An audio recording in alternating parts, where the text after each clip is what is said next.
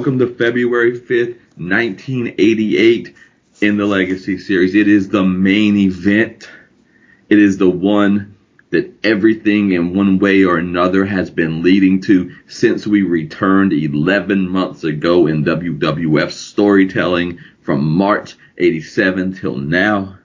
There's an old trope that goes something like this. What do you get for the person who has everything? And I find myself this morning thinking, what do you hype for the storyline that has everything?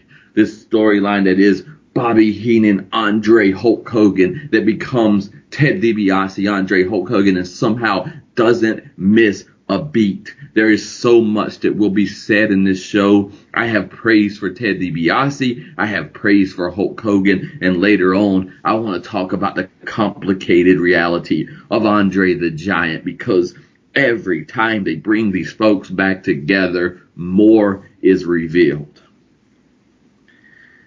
Sometime during lockdown in early 2020, country music singer Luke Combs wrote the song 6 Feet Apart, where he says, I miss my mom, I miss my dad. I miss the road, I miss my band. Giving hugs and shaking hands. It's a mystery, I suppose, just how long this thing goes. But there'll be crowds and there'll be shows, and there will be light after dark someday when we aren't 6 feet apart. I want to trouble that 6 feet apart for a moment, because part of the reason that we started doing this show is because we wanted to create a place of escape for you, a place of intellectual curiosity where nobody has to physically go anywhere to have a cognitive adventure. We have seen that. There is so much conversation around this show in LOPforums.com. There are people who never comment who listen to the show. But we did this so that we could have some kind of community, some kind of experience, even when we couldn't go anywhere. But the thing that hit me after doing a year of WWF, after waiting almost a year for the return match of Andre and Hulk Hogan, is that even though we want to so desperately escape this 6 feet apart in our lived experiences, when it comes to the storylines that matter, we demand that 6 feet apart. What is the difference between the Hulk Hogan Andre rematch in February of 88 versus a week after WrestleMania 3 or a month after WrestleMania 3? It is something for what we want in a compelling storyline. Whether you like Hulk Hogan, give me someone I can care about, that I can believe in the training and the prayers and the vitamins and the connection with the Hulkamaniacs. Or whether you like Andre the Giant and you sympathize with the Giant and you find them compelling and you know there are layers there that are not mentioned enough. Or whether you just like the Hogan-Andre dynamic. The thing that we want is make us care and then make us wait. And I want to say something about that, because storytelling, I have seen it said, storytelling goes before us, because in our lives it's too dangerous to go out there and simply try to live, because what if we fail? What if it doesn't work out? What does it look like? So we turn to story to find out what happens when the stakes are high. We turn to story and we expect consequences. So this disqualifies any era of professional wrestling where they tell you history doesn't matter, or the Big Show can be a giant one day and a jobber the next and then a giant again. Or someone can be friends and enemies and it doesn't matter a month later. We want consequences in our storylines because we know there are consequences in our lives. We want to know what happens if Hulk Hogan tells the world that he will slay the Giant and then he can't. Or Andre the Giant ruins his reputation and his friendship to become the world champion to challenge Hulk Hogan. And then what is all of this that happens with Ted DiBiase?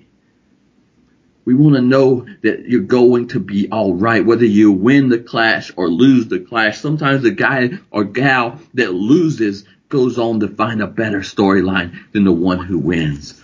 We want to know what will happen when the stakes are high and the storylines matter. we're going to see at least 3 narratives. Because what I want to parse out later, Ted DiBiase's narrative is not Andre's. At least 3 narratives. And they take time and they build. And that's what this era of wrestling is about. I'm glad to be in it. I'm glad to be bringing this to you. I am mostly glad that I have the co-host that I have. He is the best that is out there. And now he's like 2 days old, I think, or something, when this 88 stuff is happening. So I don't know what's going to happen anymore. But ladies and gentlemen, the hype is back. Grab your shovels because the unearthing continues. I am the Mystic, and I am joined by my friend and co-host, by God, my learned colleague, Mr. Ms. Fan, the Brain. Thank you very much for that wonderful introduction, Lord Mystic PhD. We are indeed here to talk about the main event, February 5, 1988. And yes, I'm 2 years old at the time of the airing of this show. Let that sink in. We're finally talking about wrestling within my own lifetime. What a thing to be doing. We're going to talk about this show. We're going to have a lot of fun with it. This is, if you didn't know, the most watched, the record holder still for biggest television viewership of any wrestling event in America. Maybe the world. I'm not sure about that. But 33 million people tuned in to see this event. 33 million people. If you think at home, well, these guys, they get into it. That's fine. But, it's not really that great. They're exaggerating. It's not as effective as they say. Think about 33 million people tuning in to see the next step, to see the next chapter of this story. That's unbelievable. That's unheard of. In a time, as much as I love wrestling, you can get 33 million people to watch wrestling now if your life depended on it. You couldn't get 33 million people to hardly watch anything. So it's a different time. But man, it's a time when the eyes of the world were on professional wrestling, which I think is very cool. We're going to talk about this whole show. We have a bonus match as well. We're going to have a lot of fun today. Man, that's a lot of people. And again, the temptation to send them home happy. But you know what? In life, we want something more than happiness. We want meaning. And so thank God they didn't send us home happy with a slam and a leg drop. This will be a complicated show. It will be a complicated match. I felt like I was sitting in an electric chair trying to watch this thing because the energy was having its way. We will get into that. But also I want to call out these negative thinkers who you talked about, who are listening to our show and doubting the hype. Be better than that. Get out of that negative thinking. It really is that good. It is an era that is as good, as popular, as exciting as it is for a reason. I'm gonna quit because there's nothing to hype. It's there. I'll let you take over because you have a bonus match and it is a fantastic bonus match. So what's going on, Ms. Fan? Thank you. I will definitely take it away. Our bonus match. I apologize. Usually I would post this beforehand, but my personal laptop died on Monday, which is a very big tragedy for me because I use that as an extension of my brain. So I've been wandering in the fog for a while now, hoping I'm going to be able to get some files back. So if nobody was able to find it, you can find it now just by listening to the beautiful sound of my voice. It is from the January 4th, 1988 episode of Primetime Wrestling, and as my friend said, I think this is a very fantastic match as well. It is Sensational Sherri defending the WWF Women's title against Velvet McIntyre in a match that was taped from Paris, France, no less. It's got Bobby Heenan and Gorilla Monsoon on commentary, so you know that is great. But really, this match, man, we just on the last show, on the Royal Rumble show, we watched this really excellent tag team match for the women at Survivor Series. They had their 5-on-5, and we were like, hey, this is actually very good. And in my opinion, this could be better than both of those, potentially, depending on your taste. But, man, what a great match. It's wild to me that this is probably just about it for the women's division. I don't know if we're even going to see any more women's matches until, the 90s and, what's her name, Alundra Blaze and stuff, because, like you said, this match is so fun. It's super good. Like, I don't know. I'm really glad you like the match because I agree. I think this is an awesome match to check out. Yeah, absolutely. Sherry, Velvet McIntyre. Sherry's a good wrestler. Velvet McIntyre's a good wrestler. But Sherry also brings just this character-driven, storied, it's almost Ric Flair-like in what I like about his 80s because the match is going. Doesn't mean false starts again and again and again because of psychology, because of not locking up, because of laughing and knowing the idea. I'm not no test of strength here. Why am I going to do a test of strength? Sherry is telling a story in every single portion of this matchup, and both are great in the matchup. But this is a testimony to the full character and capabilities of Sherry. Absolutely. One of the reasons I wanted to feature this match is the narrative of Sensational Sherry is basically that she was a great manager, and that's absolutely true. But she has this wrestling career, which is based, I think people might be surprised, a lot of them, if you told them that Sherry was also a wrestler. But she's so freaking good, She's a great bumper. She's bouncing all around the ring. She's stooging, she's healing, she's telling that story. That's great. And Velvet McIntyre is a name that people probably wouldn't even recognize a lot of the time. And she is excellent as well. She's explosive in this match. So fast that even the commentators are like, these are some of the fastest moves we've ever seen. She's just really going at her. And it's just a shame that more people will know about matches like this, about this era, so I really want to highlight it and give praise to not just Sherry the wrestler, but also Velvet McIntyre as a forgotten name that I think in a different time or place would have become very well known. Yeah, I agree. It reminds me, I've never had this thought before, but when you have folks like Sting and Lex Luger who face Ric Flair, there's all this narrative about Flair carried them, Flair made them, and there's some truth into all of that. But the funny thing is, Ric Flair in some ways does the same kind of match, like begging off and stooging and telling that story, whether he's facing Lex Luger or Ricky Morton. And the fact is, there is some reality that the stooging, at least visually, makes more sense against a Lex Luger or against someone who looks like they could knock your head off very easily. And I think that tells me, again, partly why I like this, because Velvet McIntyre, like you said, is so explosive. I feel like she could kick Sherry one time and get an upset and the match be over. So when you're stooging against someone who could probably beat you with one move if they hit it right, it just increases the effectiveness of the what and why of what you're doing. Absolutely so. And those kicks of Velvet McIntyre, I feel like they could take just about anybody's head off in a minute. Yeah.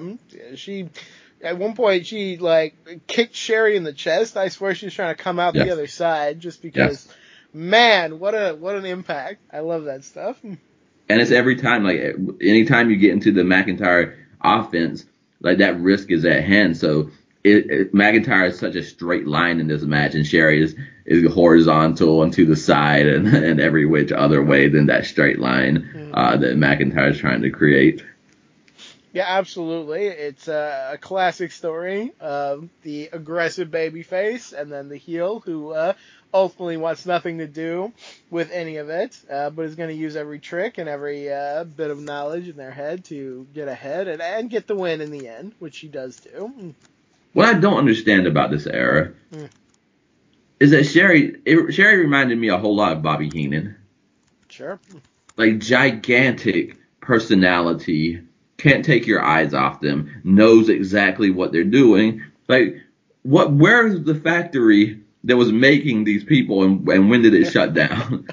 I think that factory was called the Territories, and they shut down when Vince McMahon ate them all and tried to replace it with his own stuff. So, never forget, we're reaping the benefits and the enjoyment of an era that is reaping off of everything other than itself at times. Absolutely. Benjamin Button was making a very good point in the forums, as he often does, and that is LLPforums.com. If you have trouble reaching it, do www.LLPforums.com. I don't know why that works, but it does. You can also go to WrestlingHeadlines.com and navigate to the forum through there very easily.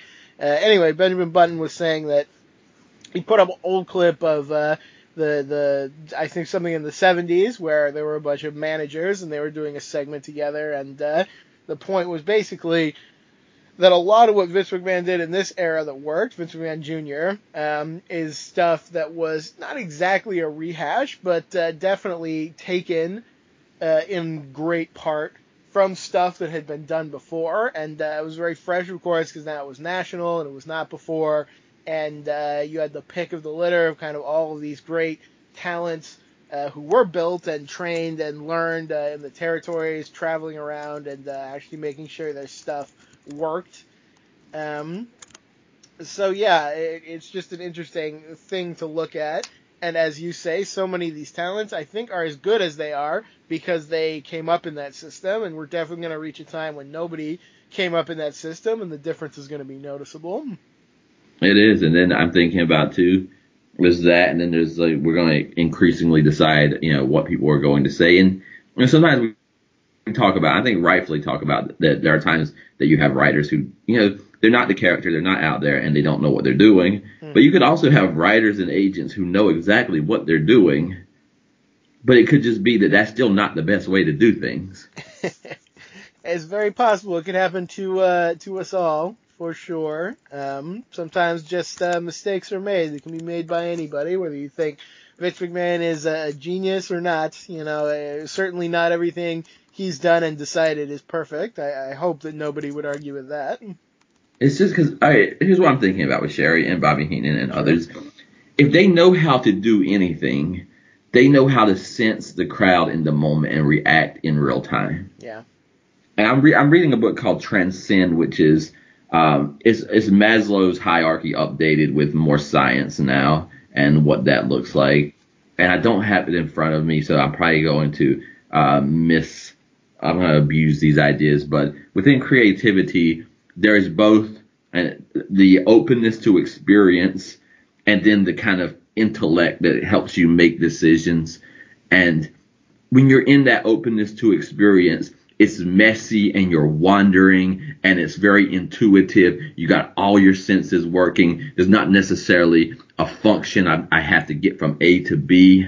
And then when you get into that other part of your brain, you get into that more intellect decision making, then it's I've got to get from here to there. So when you got a Bobby Heenan or a Sherry in an era that is character driven, that you're not like, you don't have to say all these things and do all these things in this exact, then you have space to wonder. You have space to stooge. You have space to read the crowd. You have space to react in genuine, authentic ways.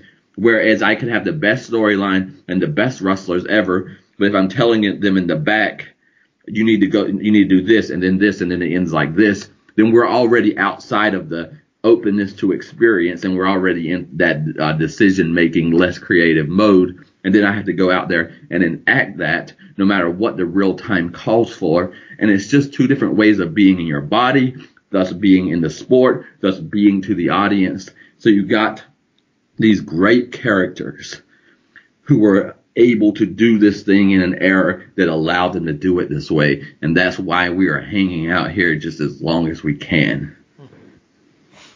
Yeah, absolutely. And it really is, I think, something that got honed by this system, which was a great system through the territories, because it was basically get over with the crowd or don't get booked. It was very sink or swim. You couldn't rely on but folks on the internet likes you, or like the wrestling critics like you, or even. I mean, I'm sure there was some element of personal connection and definitely nepotism, but still, apart from that, it was very hard to stay in your spot because everything kind of turned over so fast unless you were really there and really earning it and you had the right instincts and you had the right training. And it is very different now because micromanaging is something that I hate, and I think there's probably a lot more of that now in wrestling than there was then. It feels very much like, we've got some high-level stuff that we're going to give to you, but you need to be the one who goes out there and embodies it and gives it life, and you just have to make sure you give it to the right people. And it's just, it's very alive when you do it like that, and that's something I really appreciate about this era. It is too, and for a lot of these people in territories, even if I go to a territory and they don't know me and I get over, there is a big chance that once I've worked kind of everybody, even if I'm still over, they're going to be like, we kind of don't have anything for you. We need to bring in fresh people. And then you've got to go and start over with a new audience and get over with them. So you learn to get over time and time again. Yeah. I would just, if you wanted to be a wrestler, if you wanted to be any kind of personality that just can control the screen, control the moment, just watch the Sherry McIntyre match because it's a great match, but also just watch it in a master class of character and storytelling on behalf of one Sherry Martel. I absolutely do. She is so great, one of my favorites, and definitely someone who deserves as much attention as we can give her. Also, I like the commentary on this match a lot. We talked a lot about different commentary pairs, but as you might expect, Heenan and Monsoon is probably my all-time favorites. And they have a lot of fun stuff in this match. It's a match from Paris, and they're talking about their trip over there, and they're arguing back and forth, and Monsoon is chastising Heenan, and Heenan is constantly, he kind of wants to impress Monsoon or one-up him, and it never quite works out, and it's just a lot of very fun stuff on there. It's beautiful. It's, again, Vince McMahon, Jesse Ventura is a drama, Gorilla Monsoon, Bobby Heenan is a comedy. Absolutely, a buddy comedy that you just have to love.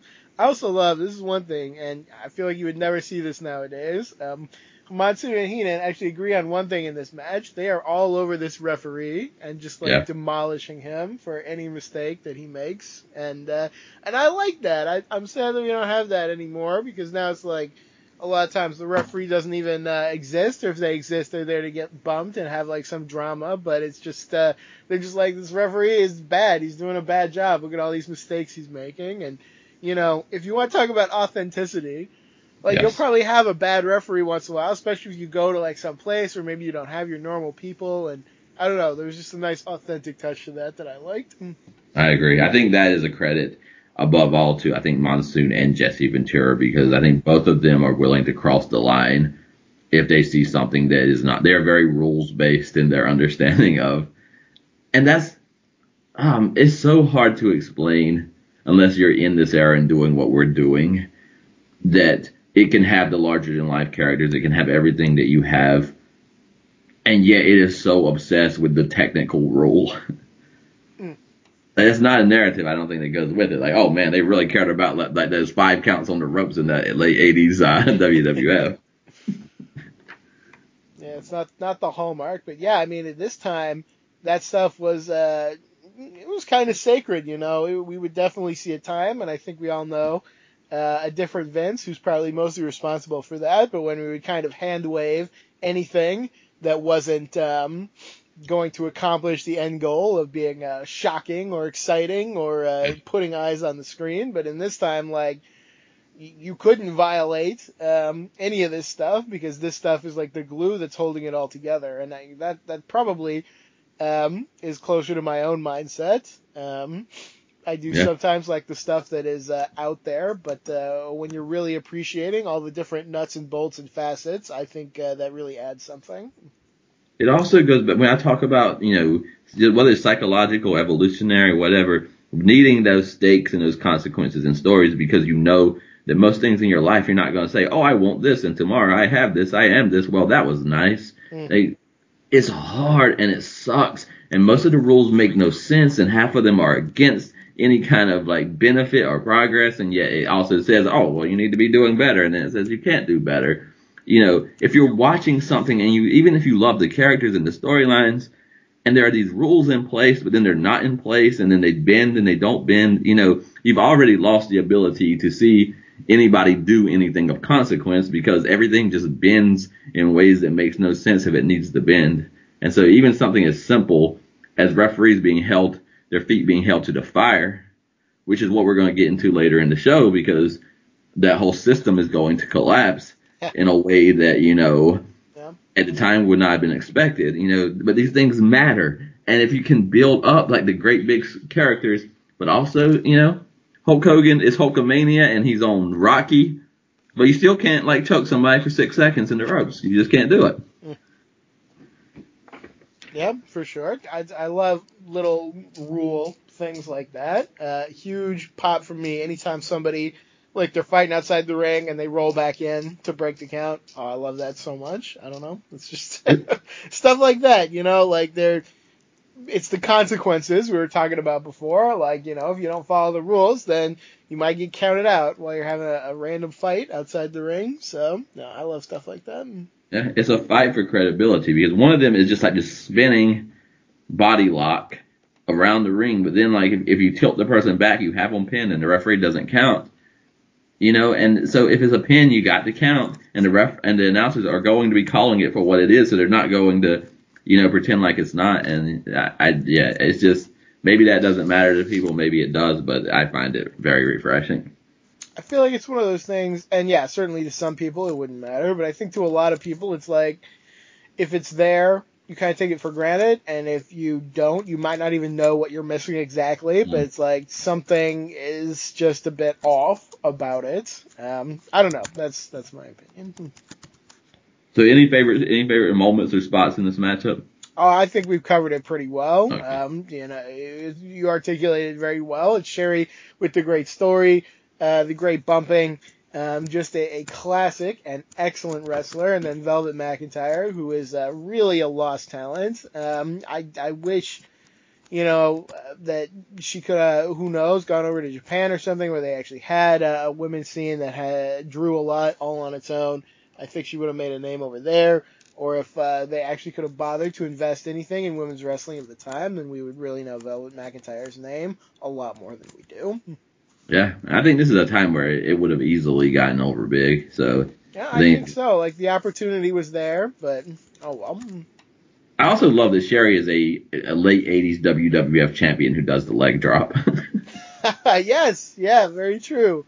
Very true. Imitating the champion himself, perhaps. What a star. So Sherry does keep the championship, and She does, Sherry, for all the good it'll do her. Yeah. she is just the kind who wins matches with the crossbody roll through. Oh yeah, I mean, absolutely. Who knows what finisher she had properly, or if she even had one. She rolls through, she got the win, and yeah, deservedly so. But as we will see, she is soon going to be put on other things. Actually, I don't know if you even know, but we're going to see her again on this show in a very different role. Yeah, I did notice, and I love that we have that match. I have things to say, and if people are critical of it, more power to them. But I have praise for Sherry in that segment as well. All right, cool. I'm looking forward to it. So we are jumping from January to February, again, February 5th, 1988, the main event. And just like Saturday night's main event, we begin in rapid fire, ladies and gentlemen. Randy Savage is back. He's taking on the Honky Tonk Man in a return matchup, and he kicks off. He is going to send him on the bus back to Disgraceland. Yes. 33 million people tune in, and they get to see Randy Savage, but then they have to see the Honky Tonk Man. So every good deed has its price, I suppose.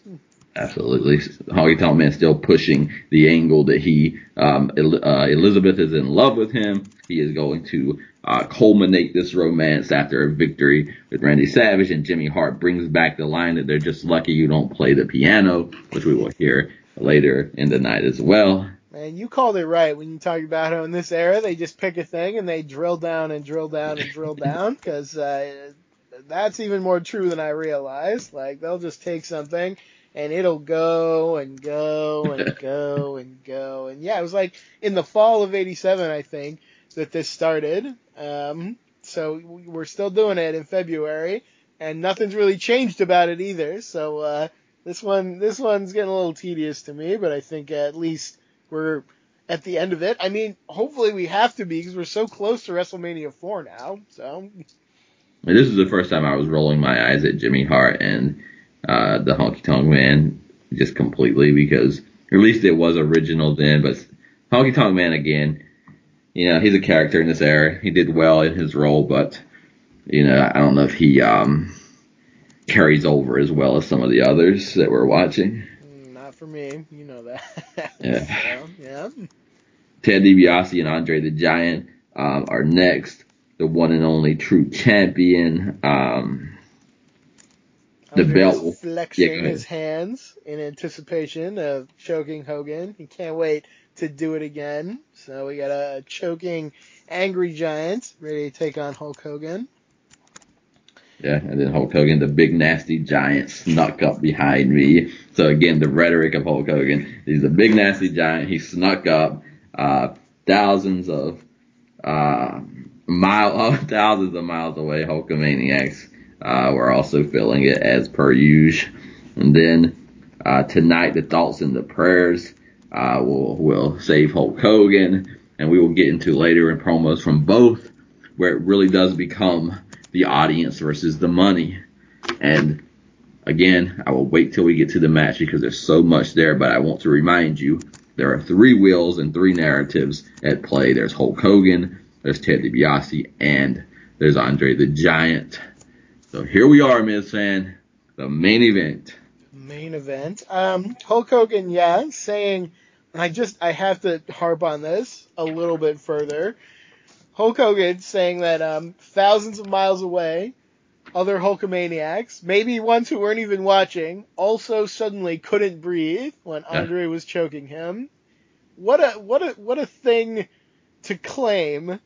You have some weird connection with these children, and when you're in pain, and by the way, it's your job to be in pain, to get beat up in the ring, apparently they are also out there feeling the same pain as you.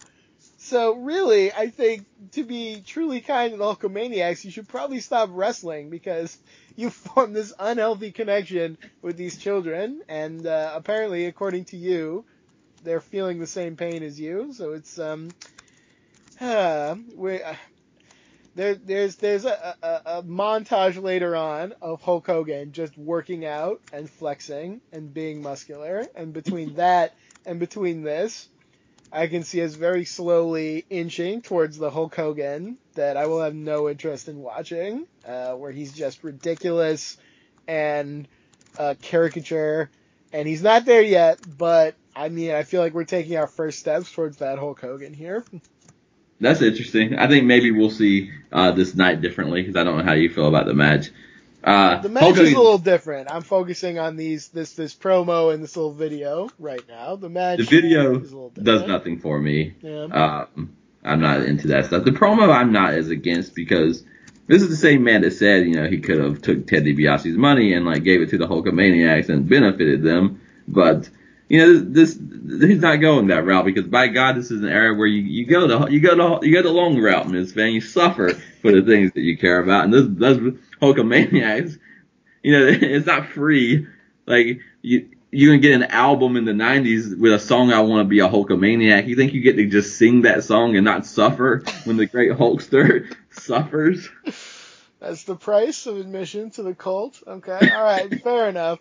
It just put me in mind of these early 90s promos that really kind of sealed the end of the good Hulk Hogan for me, where every promo was about children being hurt or dying because of his opponent, and it was just so lame. So I don't know. Like I said, we're not there yet. We're taking a little step. That's all I'm gonna say about it. Yeah, I think for me, what it is, as long as he needs the Hulkamaniacs, I'm into the rhetoric. All right. In the 90s, he doesn't need them. That really is needless suffering because now the Hulkamaniacs suffer, but Hulk Hogan never suffers. So he doesn't even get hurt in the ring. He doesn't get threatened. But what I like about this, and I'll wait till we get to the promos, is that it really is the people versus the fans.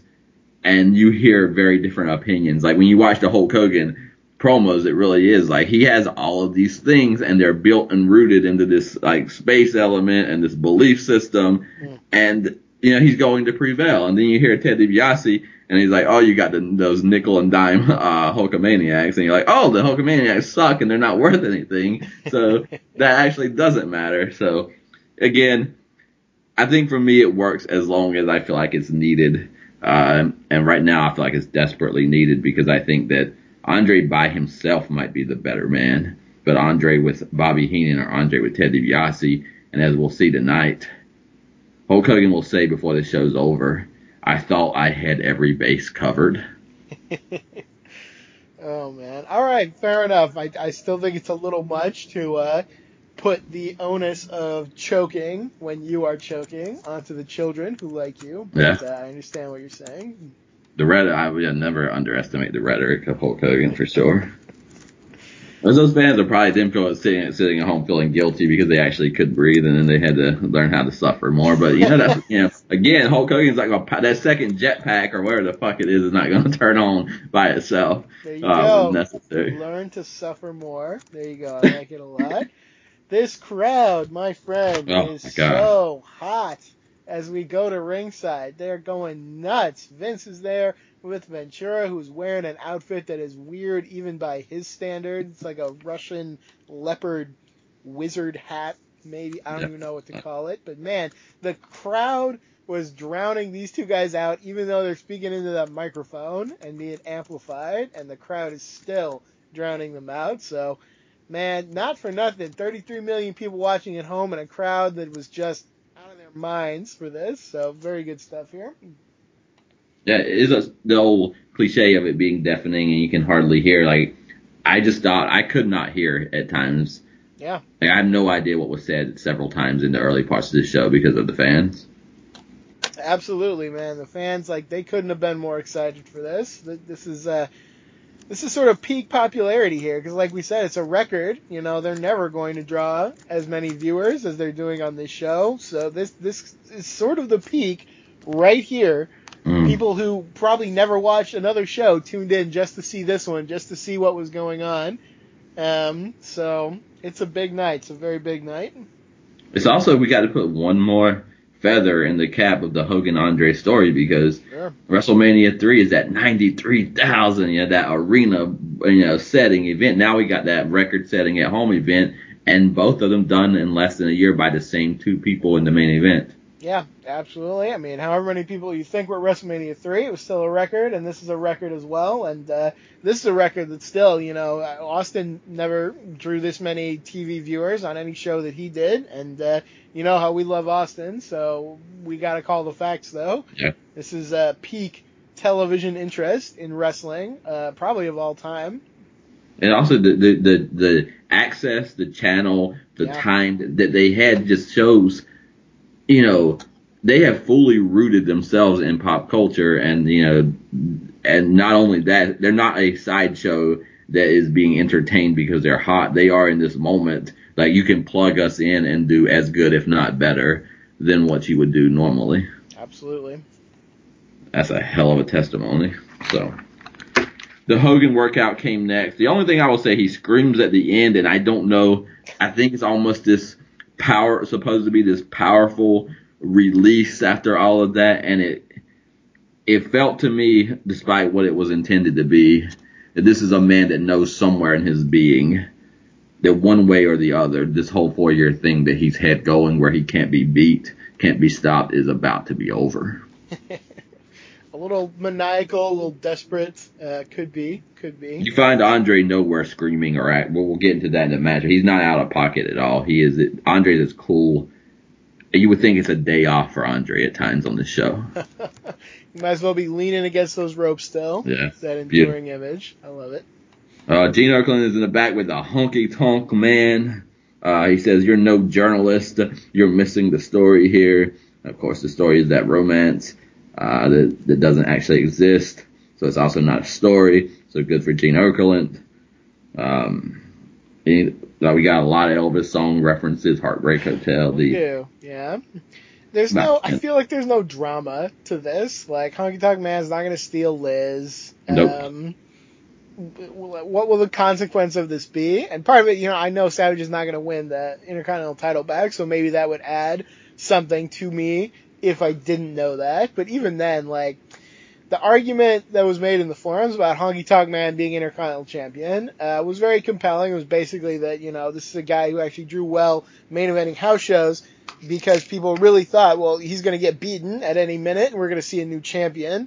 And that makes a lot of sense, actually. So I give credit. I forget who pointed that out, but that is a compelling argument. But that in no way really translates to us in the future looking back. So I don't expect them to book for people in the future looking back 30, 40 years.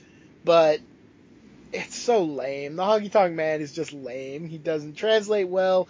I'm going to get into this more in the match, but he doesn't even do, like we were talking about, we were praising Sherry for like the good heel things she does.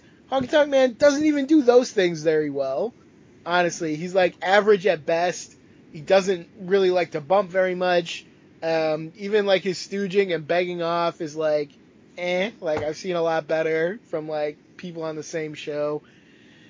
I get it, but I don't like the Honky Tonk Man. I don't find him entertaining. He's the lowest hanging fruit in this era because, like you said, his heat in part isn't even skill based. It's the fact that he has a body that is unimpressive, and there are idiots that I apologize. There are people in the crowd who if I go to a wrestling show, I go to enjoy the characters who I choose to watch who have made this their life, and I haven't. I never sit in the crowd thinking, by God, I could take that guy. But, there are some that do, and so it's not even his stooging off in his heel ways that do that. That is a fan-induced experience just because the man doesn't look like a pro wrestler. And that's why they get mad and he gets heat is because you got a lot of people thinking, by God, I could be Intercontinental Champion. I could take that. If that damn steel barrier wasn't in front of me, and by God, I can't jump over it. But, if I could, I'd take him. That is the Honky Tonk Man heat right there, and that's nothing to write home about, as they say. Yeah, I suppose. I don't know. I respect a wrestling fan who comes to the show and is invested in like who's gonna win and who's gonna lose. I think that's great. Yes, but if you come and you just think like, oh, yeah, like you said, like I could beat this guy, then like I don't know, you're thinking about it in a weird way, in my opinion. So yeah, and more power to you. I sometimes my insults are in character. It's not an insult if you feel that way. Like enjoy it however you want. But I'm just saying that even that is the strength of the imagination or belief of the fan. And Honky Tonk Man is not necessarily doing anything to make that happen. His gimmick is a ripoff of someone else. His talent is lower than pretty much anybody on this show. So, like, what is it that he does, that we are supposed to be praising him for? Yeah, I don't know. Just looking really weak and beatable, I guess. It bothers me because you've just got such a slew of great heels who bump and stooge and give their all and cut good promos, and I feel like he doesn't really do any of it, so it's frustrating. Now, 5 seconds of Peggy Sue has been better to me than the entirety of the Honky Tonk Man. Like, yes. She comes out, I thought it was fucking Happy Days at the Sock Hop and at Arnold's. Like, Peggy Sue is just so much vibrance and life of what that era is like, whereas she's dancing, she's moving about, she's dressed to the character, and the stiff old Honky Tonk Man is standing. Yeah, I don't know the difference between if he's shaking his hips or if he's standing still. It all looks the same, or wrestling a match. But Peggy Sue, my God, I didn't even know it was Sherry when she first walked out, but the moment she walked out, not even knowing it was Sherry, I was like, my God, energy and character right there. Absolutely. I think I had the same experience the first time I saw her, because you might not know immediately that Sherry, women's champion, great wrestler we just talked about, as it's not enough to be women's champion. You are also now a different character, a second character. You are Peggy Lee, the blonde, I don't know, not manager, because Jimmy Hart's the manager, just like the hanger-on of the Honky Tonk Man. But yeah, like almost everything Sherry did, she goes all out with it, and she impresses me immediately. There's just an energy to her that is sorely lacking in the Honky Tonk Man. If this was 2020 NWA, they would speculate it was Sherry, but Peggy Sue would never claim to be Sherry, and you would wonder, like, she would be wrestling still, unlike this era. She would be a dominant champion, but what if someone like Sherry was a dominant, serious champion who also liked to dress up in a wig and play Peggy Sue, but would never let on? Like, to me, there's something compelling about that, and then not allowing people to say it's Sherry, not even wanting it to be known, but by God, you can't help but go out and do it. There's something that could be explored there if you really wanted to. An odd compulsion, to be sure. Oh man. Savage, there's audio issues on top of the crowd response for the Savage and Liz. So I had a very visually disturbing moment. I can't hear Randy Savage, so for the first time, I just see his skin, and I don't know what color of red is on the other side of red, or if this is a high blood pressure ad. But the fire and heat of Randy Savage, when you have to look at him and can't hear him, he was a shade of person I've never seen, and I thought his head was going to pop off of his body, and it just is a visual representation of the fire element and the good, the bad, and the ugly of what it embodies to be Macho Man Randy Savage. An absolutely frightening shade of red. I'm glad you mentioned that because I had that in my notes as well. I have no idea what was causing this. Maybe he had an actual fire inside of his body this night. It's frightening, so check it out, if you want to see something frightening. But we've talked about some fashion choices on these shows. Not enough has been said about Macho Man's cape, robe, poncho. I don't even know what exactly to call it, but this promo starts with him with his back to the camera, his arms spread out, and it's just the whole, the visual of this cape, and it's freaking beautiful, man. I love this piece of gear. I think it's awesome, and as part of the ideal Randy Savage to me, with the short trunks and the headband and the glasses and this beautiful cape, these capes that he wear, they're just awesome. I love them. Yes, absolutely. And just these details, like you said, the turn away from the camera, the cape spread open. There's so many gestures that are Randy Savage, and I think we need to do more of that. The cape is a character in itself. WrestleMania 4, I believe, we will see Randy Savage in 4 different outfits, if I'm not mistaken. I believe so. So that will be. It's the pageantry and majesty. I keep writing majesty or magistry, and I keep writing kind of majestic and all these kind of words. And this is the man who will later be the Macho King. And man, I just don't know. It's the opposite of the Honky Tonk Man who is an Elvis impersonator. Like Randy Savage is like this super macho, super masculine, yet also flamboyant, yet also high flyer, yet also powerhouse. Like he never says I need to be contained into one category that you might want to put me in. Yeah. He a lot of these characters, and not just Honky Tonk Man, although him in particular, they come out and they're sort of just one thing, and maybe they're just like imitating one thing. And you say, what's the Honky Tonk Man? Oh, he's an Elvis impersonator, and you know everything you needed to know. You can't do that with Randy Savage unless you look at the fact that he is so transcendent that you could just say, oh, he's Randy Savage, he's Macho Man, like that is the thing in itself. Other people, there could be a Randy Savage impersonator. There was Jay Lethal did that as his gimmick for like several years. So like if you're so iconic that other people are imitators of you, then you have really transcended to a higher level. Maybe you're in that space element, maybe you're just that damn good. I don't know, but Randy Savage is that guy. That's a hell of a take, Biz fan, because Savage is facing an impersonator and Randy Savage will create impersonators. So if you need to know the difference between the two, I don't think there's a clearer way to put it. I'm with you. I hope this is the end of this. There can never be an ending because the greatest loss would be if Randy Savage had pinned the Honky Tonk Man and become the Intercontinental Champion. So, where do you really want to go from here? Savage is beyond this, but the feud continues. This is really almost the George the Animal Steel experience of Randy Savage's babyface experience. It's another person coveting Liz, except it's bad that he does this because now the roles are reversed. Except now I miss George Steele. Oh, man. Savage is good, though. Savage is all over the place. Savage is in the ring. Savage is out of the ring. Savage is over the top rope. Neck snapping. Savage is after Jimmy Hart. Peggy Sue's down there. And it hit me, and I don't know if I said this in the other show or not, but we faced a similar thing with Savage and Jimmy Hart when he was surrounded on all sides by Neidhart, by Brett, and all of them. And yet, I think Randy Savage, who was surrounded by all three of these in this match, I think he also is surrounding them. Yeah. He is everywhere. I saw that man at times in the ring and out of the ring at the same time, and that was kind of impressive. Kind of impressive, indeed.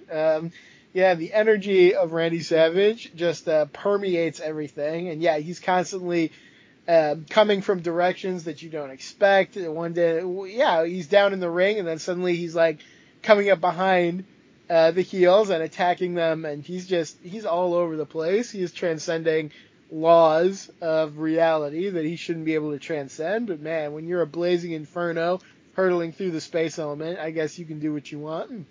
Yeah, I said eras where 80s Savage would not have thrived. WCW when the over-the-top rope rule was strictly enforced, and WCW when jumping off the top rope was a disqualification. Yeah. Randy Savage is either over the top rope or off the top rope at like 70% of the time in his matches. Absolutely. How did he survive that era? Because they still had some of those rules when he went over, but oh well, it doesn't matter. The referee looks at the crowd while you throw people there off. You go. There you go. Absolutely. Yeah, I wasn't overly impressed with this match, but I was overly impressed with Savage, and it seems like the whole match is just Liz being in danger, and Savage has to like go save her.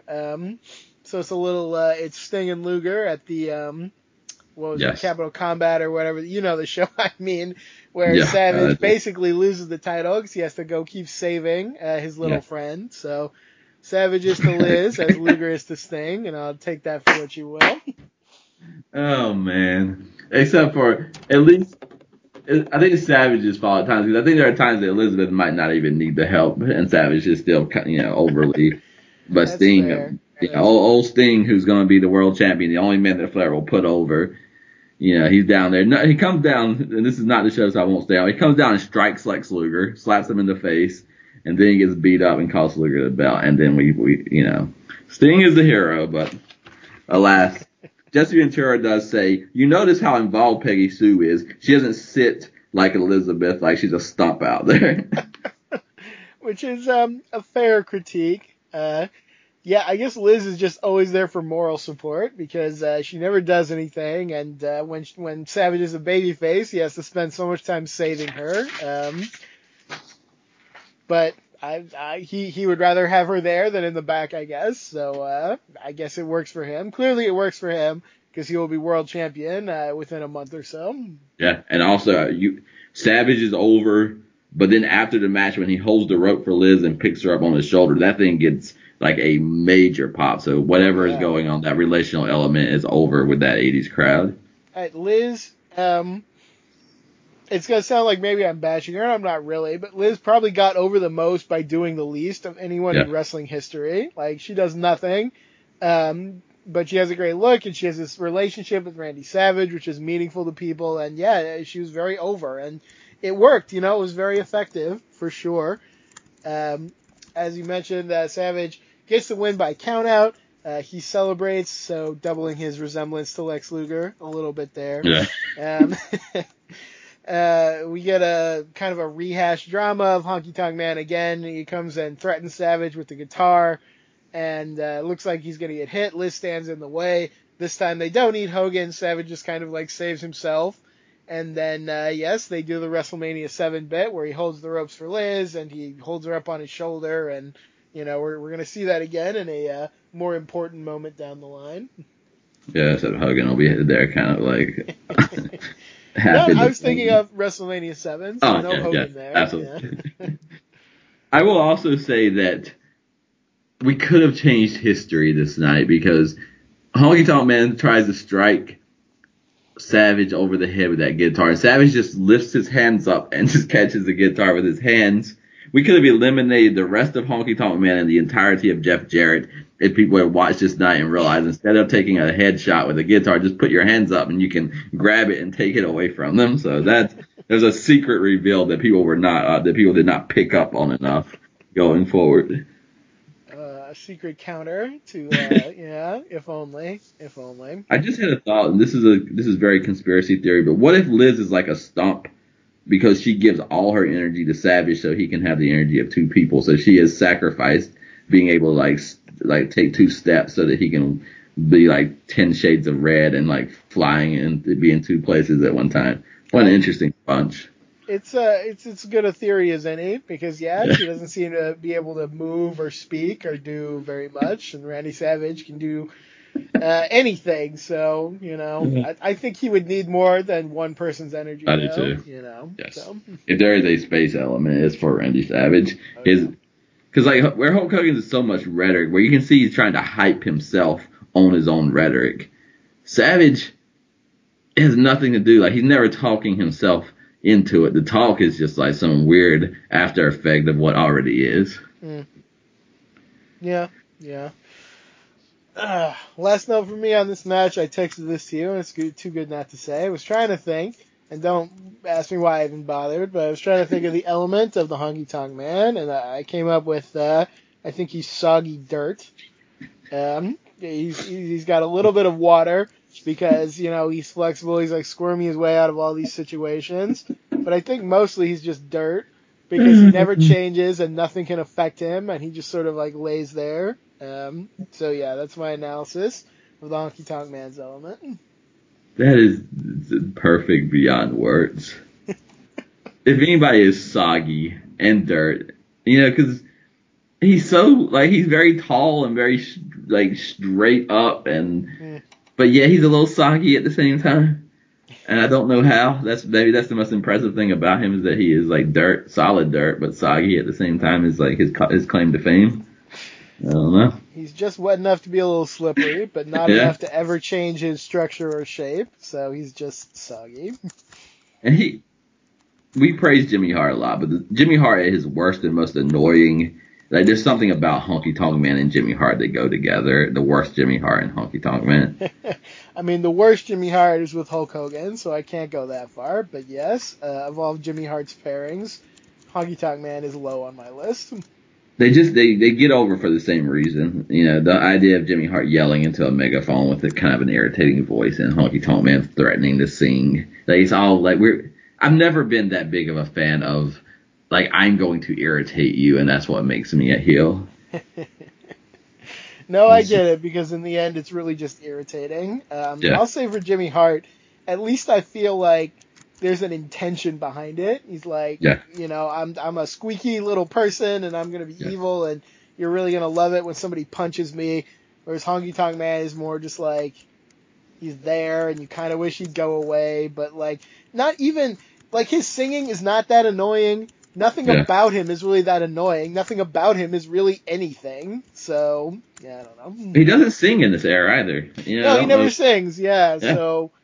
Yeah, is that like a babyface move then? Is that every time he's gonna sing, the babyface are like, oh god, no, and then he doesn't sing, so it's like, I don't know.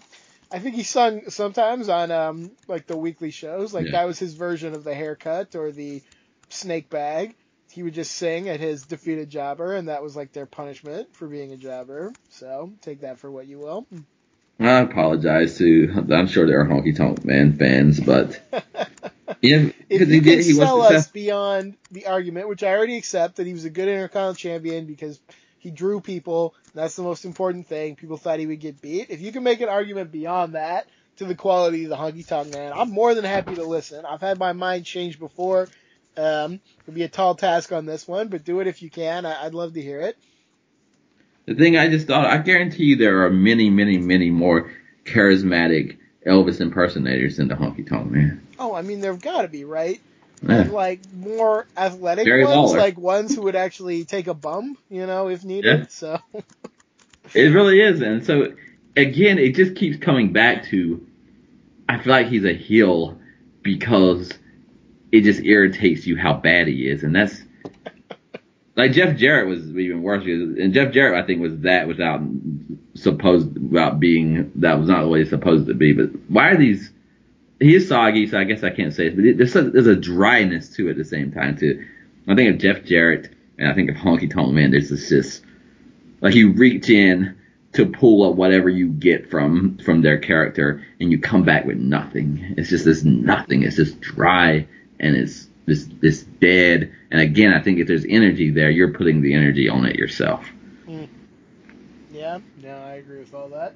Oh, Jeff Jarrett, is he in the? Oh, he is in this era. Okay, he'll have some good matches. Eventually, we'll see him. Yeah, probably, maybe at his best. I don't know. We'll have to judge when we get to him for sure.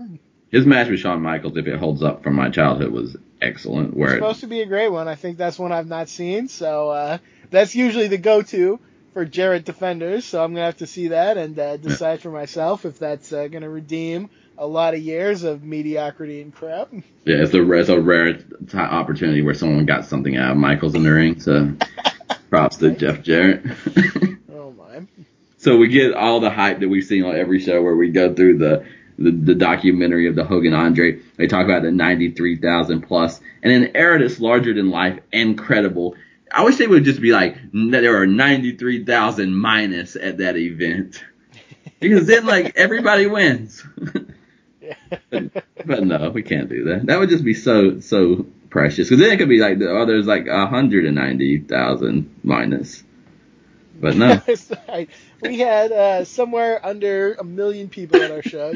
Why not? You might as well. But hey, this is not an era of minus. I don't think you would never say the word minus in this time. It's always got to be plus. So that's a good point. Okay, so this is so weird that they go over this every time, and the storyline is so good that I'd never get tired of it. Like, I'm always wondering, what are they going to say this time? What are the claims going to be? So yeah, it's that same drill down, but it does feel fresh still because the story is progressing, which is important. It's not just the same thing over and over, because now we have the rematch. But also, it's just a very good story. And I'll do my own little drill down here. You notice nobody's talking about like, oh, we didn't know if Hogan could slam Andre or not. No, that is not the story of any of this. The story is actually much better than that, so pay attention, please. Thank you. Okay. That's such a great point. Jesse Ventura will praise Hulk Hogan, which is rare in the match, because he's like, well, at least he's not coming out here trying to slam him this time. Oh, that's great. I actually like this match a lot. And part of it is that, yeah, like Ventura points it out, but there's like genuine strategy in this match. Hogan wrestles this match differently than he wrestled at WrestleMania 3. And that's so important to me. I love this is my problem with like the Ric Flair Sting matches, because they never changed from 1988 to friggin' like yesterday. Probably they wrestled again and they had the same match. When people wrestle each other differently based on what happened in the previous match, that's one of my favorite things in wrestling. I agree. I have a note somewhere about that, and I got so much praise for what's coming. Oh yeah. Jesse Ventura says of the choke that we saw at the last show, there's a man who's not going to be cheated 2 times. Absolutely. I love when Andre walks out to the ring. Ventura, he has a very good night. Marveling at how Andre blocks out the entire screen. Yes. What a nice comment. I love that. That is. What better way? Like, how many times? Yeah, he's a giant. Yeah, he's the 8th wonder of the world. But he's watching the monitor, and he says this man blocks out the entire screen. And if it's not factually correct, it's damn near correct. And it just tells you, what you're up against, what Andre the Giant. This is a man who is a once-in-a-lifetime being. And what I've learned from this era is that he understands it. Yeah. Andre the Giant knows his value. And it's a way that I think what brings out the worst of Hulk Hogan is that I think that underneath all of it, there's some kind of insecurity. There's some kind of threat. Like, he shouldn't be threatened by the Ultimate Warrior. He shouldn't be threatened by Sid Justice. But everything is a threat to his power, and he's always taking and overcompensating and overclaiming. And I watch Andre the Giant, and this is a man who understands his value. Yeah. We got some promos to get through, and then the match. And I will say some things that just popped up to me by the end of that match about Andre. But yeah. I think even to the end of like the Colossal Connection, the thing that impressed me about Andre, even when he was almost literally immobile, is that this is a guy who I think knows, and I don't know if it's instinct or something he thought about, who knows, but this is a guy who just knows on some level how to make the things he does seem impactful. And I think this is the difference between Andre and Big Show, who was almost very nearly the same size, but never had the same aura. And I'm a guy who likes Big Show, but it's not even in the same conversation.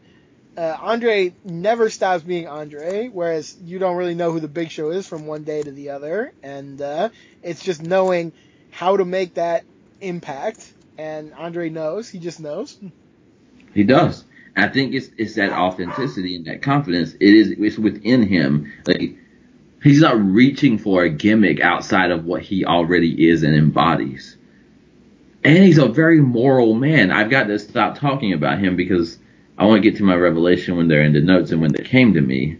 But this Andre the Giant, I think, is a very, very moral man in 1987 and 1988. And it's going to get back to the fact that if there are baby faces and heels in this era, that's because you only listen to half the announce booth. You only listen to Gorilla Monsoon and Vince McMahon. But in reality, they're just competing narratives. And maybe the quietest narrative is Andre the Giant's. Yeah, that's true. They don't even talk about Andre's narrative that much. There's a lot of focus here, I think, on Ted DiBiase and his motivations and his story. And there's a lot about Bobby Heenan before the handoff occurred. Andre, though, yeah, I don't know. There is a certain he spends a lot of time choking, but still, I think there's a certain morality to this guy. Yeah, Ted DiBiase to me, again, he's no Bobby Heenan, and not many people are. But the reason that this works so well is because the arrogance to come on the scene out of nowhere. If he's able to buy the championship, like the entire system that employs the WWF competitors is gone. Like, there's no longer a system, and he's doing a damn good job. He got Hulk Hogan to have a whole conversation in his promo before he rejected it. Then he went straight to Plan B, and now he is again. He says everyone knows that money makes the man, and it takes big money to match up to a man like this. And Andre, he says Hogan's account is overdrawn, and so what is lingering over this is not even the narrative that started the feud. It is now the fact that Ted DiBiase may have found a way to be the world champion without making any effort, without wrestling a matchup. And the only thing that could possibly stop him is all the things that we kind of scoff at, which is that invisible force between Hulk Hogan and the Hulkamaniac. So you got this kind of deep spiritual claim versus a very pragmatic, behind the scenes, more than we even know, hardened reality that is going on in Ted DiBiase. That's a very good point. I think the counter to that is we will find out after all this is done that Ted was actually never capable of disrupting the system this way, even though nobody... I'll get into that later, but yeah, okay. No, in the moment, it does feel like that, because we've not even seen Ted wrestle yet on any of these major events, and here he is, and if Andre wins, ostensibly, he's going to get the championship belt, and what would be the point of wrestling? It would just become a race to make money, and you can buy the title next, so.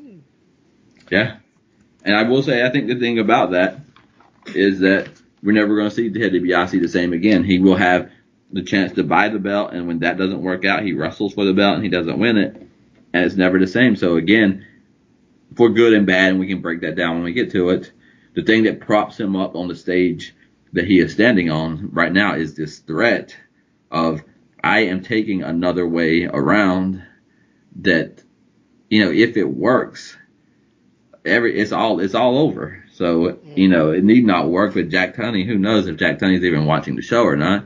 I don't know what Jack Tunney does in his own time. God knows. We don't want to know. But, Ted DiBiase, my favorite Ted DiBiase stuff is somewhere else, but this is definitely a time where he feels the most like the threat of him actually becoming WWE champion or WWF champion is very palpable. It's it's something that you could actually see happening, and you're right. Later on, it's not necessarily going to feel that same way. Yeah, and I do. There are times that I might enjoy him more. I'm just speaking from a storyline standpoint. Yeah. And Hogan's rhetorical counter is, he goes back to the training, the prayers, and the vitamins. He says that small change to you multi-million-dollar man, but I have invested my 3 assets wisely, a lifelong profit-sharing plan with all my little Hulksters. So I like the flip on this, that to Ted DiBiase, there is no value in this. And to Hulk Hogan, it's not just, this is different than the earlier claim, that's just some indirect claim. Like he really has history behind, I have invested in these 3 assets because he's a 4-year world champion. And so it becomes, again, we are watching something to find out what happens when the Giant has everything on the line, when Ted DiBiase's whole entire character claim has everything on the line, and a 4-year babyface champion who has changed the business is putting the entire claim of his babyface run, which is that those 3 assets and how they've been invested, on the line. Like, what the hell is going to happen? Is it going to be a slam and a leg drop? Is it going to be something else? But there's going to be consequences, and somebody is going to either be made a liar or they're going to have not covered their bases, which is what we will hear. But something is going to happen that is going to be consequential before this night is over. Yep, absolutely so. And I appreciate the doubt and the controversy they still have carried over from WrestleMania 3, because even in this Hogan promo, he says, I watched the footage hundreds of times, and I'm sure you only had a 2 count on me, but I was like, well, why'd you watch it 100 times if you're so sure? Yes. Even you sounds like you were having some doubts, and you had to convince yourself. So it does feel like, Hogan won that other match, but it was on the edge of a knife, if at all. If at all. So there's doubt remaining, and I like how they draw that out. That is so astute, because he says, with all the controversy from WrestleMania 3, I'm trying to keep an open mind. And I think of all the things that we've said that Hulk Hogan doesn't do in the 90s, that might be the biggest one. Yeah. Like, this is a man that, not even always in his rhetoric and what he has embodied for over a year, I think we almost kind of mocked the storyline, because it is a fictional storyline that, I watched Andre for 15 years. He was my mentor. I saw how he was with the children. But the way he's embodied and carried himself in this storyline, I feel like Andre was that mentor, and Andre was that Giant, and Andre was that, because there is a timidness with Hulk Hogan throughout all of this that we may never see again, and it works so well in this storyline. Absolutely, yeah. I mean, there will definitely come a time where there isn't even really a conversation from Hulk Hogan's side to give any possible credibility to anything that anyone might say against him. You probably not even address it at a certain place in time. But, we are still in that era of meaningful Hulk Hogan. And it's very much to the credit of the storyline, I think. Yeah, it's also, with Hulk Hogan here, he comes out halfway down the ramp, like slow walking and posing. And the moment he sees like the folks in the ring, Andre and DiBiase and Virgil, he takes off running with his belt like he's going to clear the ring. And they are just standing there, and Andre has a carefree look. Hulk Hogan is staring him down and using energy. And Andre just got like a question mark of like, what are you even trying to evoke here on his face?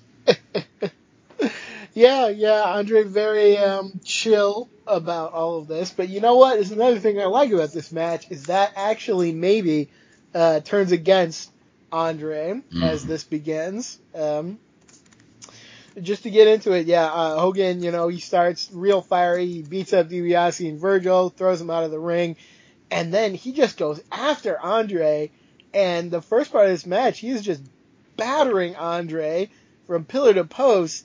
And Andre won't go down no matter what Hogan does, but it's just straight brawling, straight offense from Hogan. Ventura points out, like, he's not trying body slams, he's not trying anything fancy, and Andre really gets zero offense in the opening minutes of this. It's just Hogan dropping bombs on this planet of a person and trying to make a dent in him, and it's cool. It's very different than anything we saw at WrestleMania, and I think that's to the credit of the match. Yeah, the greatness of both men in this era raised to me an entire level just off the way this matchup was booked and run, because it is, I wrote down, this is not a match. it's a boss battle in a strategy RPG. Yes, yes. Especially this first part, they wrestle like if Andre gets one shot in, it Yes. might just body Hogan right there. And it does feel it's the video game where you have to hit the boss like 100 times without getting hit once to get the win. That's a very astute observation. Yes. I said Hogan gave Andre everything. 0 offense by Andre, and Hogan is more worried at this moment than Andre. Yeah, yeah, because for everything Hogan hits, Andre doesn't go down. Andre is still. I love this because Andre is like still swinging and Hogan is dodging. And again, like there will probably come a time where Hogan wouldn't dodge at all. He would just accept the shot and it wouldn't matter. Like nothing would affect him. But here, yeah, like he's moving, he's dodging, and it's very compelling. You know, I really like this part of the match. Man, it's so good. And Hogan's trying to go. Okay, oh god, this is so good. It's electric too. The fans are insane, and I am there with it. Jesse Ventura is there with it. Jesse Ventura says at one point he can knock DiBiase down, he can knock Virgil down, but he can't knock Andre down. Yeah. And there's this history that will come out. This is pattern where if you don't knock a big man down, you're staggering him. You know, he's falling. Hogan will run through Andre with something like an elbow to the head, and I don't know if he just goes through Andre, but I know that he goes past Andre, and Andre does not move, buckle, like, there's no, like, threat of falling down either. Yeah, it's just bouncing off him at times, or just grazing off him, so, I really like good transitions in a wrestling match, and this has a nice one, because Hogan finally, like, he hits all these shots, it's not working, he doesn't want to do the slam because last time it almost backfired on him. So he goes up to the top rope, something he rarely does, and it does turn out to be a big mistake because Andre is finally able to grab him and he just chucks him across the ring. So it's a nice transition. And after that, it gets a little more even because Andre comes over. He tries to kind of fall on Hogan. Hogan gets out of the way. So Andre takes himself down instead of Hogan taking him down. And they build on it from there. It's a very, very nice sequence.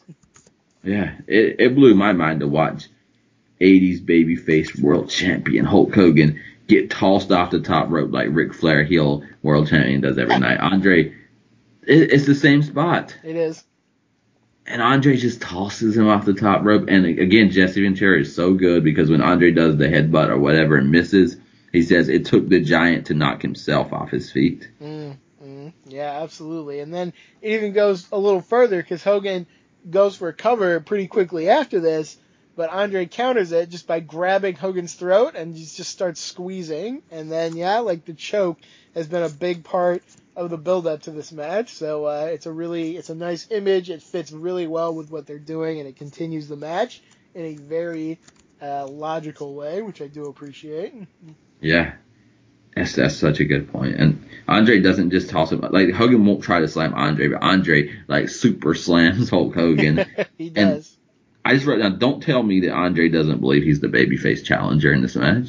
Oh, yeah, sure. I mean, choking aside, because he does do his gimmick where he takes his shoulder strap and he uses that to choke Hulk Hogan, which is a little outside the rules. But I think Ventura said, hey, it's just turnabout for all the eye rakes and stuff that Hogan was doing earlier, which is absolutely true. So Andre, not morally blameless, but neither are any of the baby faces in this era. I think Jesse Ventura goes a little Bobby Heenan here. He says, with Andre not obeying the rules, he says, Hebner only weighs 150 pounds. It's hard for the giant to listen to someone so small. Wrote that line down too. Yeah, I mean, if you're like 3 or 4 of a little guy who's trying to tell you what to like, it must be hard. It's a good point to listen to somebody that you could probably just step on and like I have to listen to you. Like, yeah, I don't know. So good point. Yeah, and then the scary part about this is you got this matchup that, again, the beginning, the first part is so strategic. It's almost like Hogan's going to bring the street fight. He's going to bring a non-wrestling style. He's going to do everything that he can, but he gets nothing out of it. Then you get the Andre dominance. So you kind of get this opinion that at least Hogan's in charge, very much trying to drive the match. Then Andre's in charge trying to drive the match. And it really turns out that neither of them ever were in charge of anything that was happening. the man in charge is either on the outside of the ring, if you want to say Ted DiBiase, or he's been in the ring with them the entirety of the matchup, if you want to say Dave Hebner. Yeah. So we do move into the finish here, and I like the finish a lot because Hogan goes up to the top again, and this time it works, and it's a classic little spot to do. Andre goes down off of a jumping, diving clothesline from Hulk Hogan. Hogan hits the leg drop. Hebner is off yelling at Virgil while he gets the visual 3 count. Hogan goes after Hebner and kind of prods him and yells at him until Andre recovers, throws Hogan down, pins him. Hogan seems to kick out at 2, but Hebner counts 3 anyway. And Vince McMahon is very, very upset about all this. He refuses to believe it. He says it's a stupid mistake. And the crowd is all over this. They are not happy about this outcome. I don't think the fans knew that this could be done to them. Yeah, right. Between that, Vince McMahon does a great job to me and just his outrage because when Jared says, we got a new world champion, he says, no, we don't either. And there's like a desperation.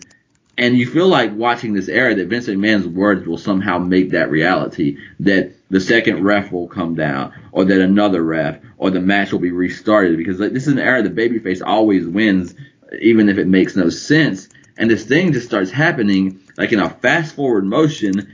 And there's like 1, 2, 3, 4 times you expect it to be stopped, but there's nothing to stop it. Howard Finkel says, ladies and gentlemen, the winner of this bout. And Vince McMahon says, no. And then Howard Finkel continues over him and new world champion.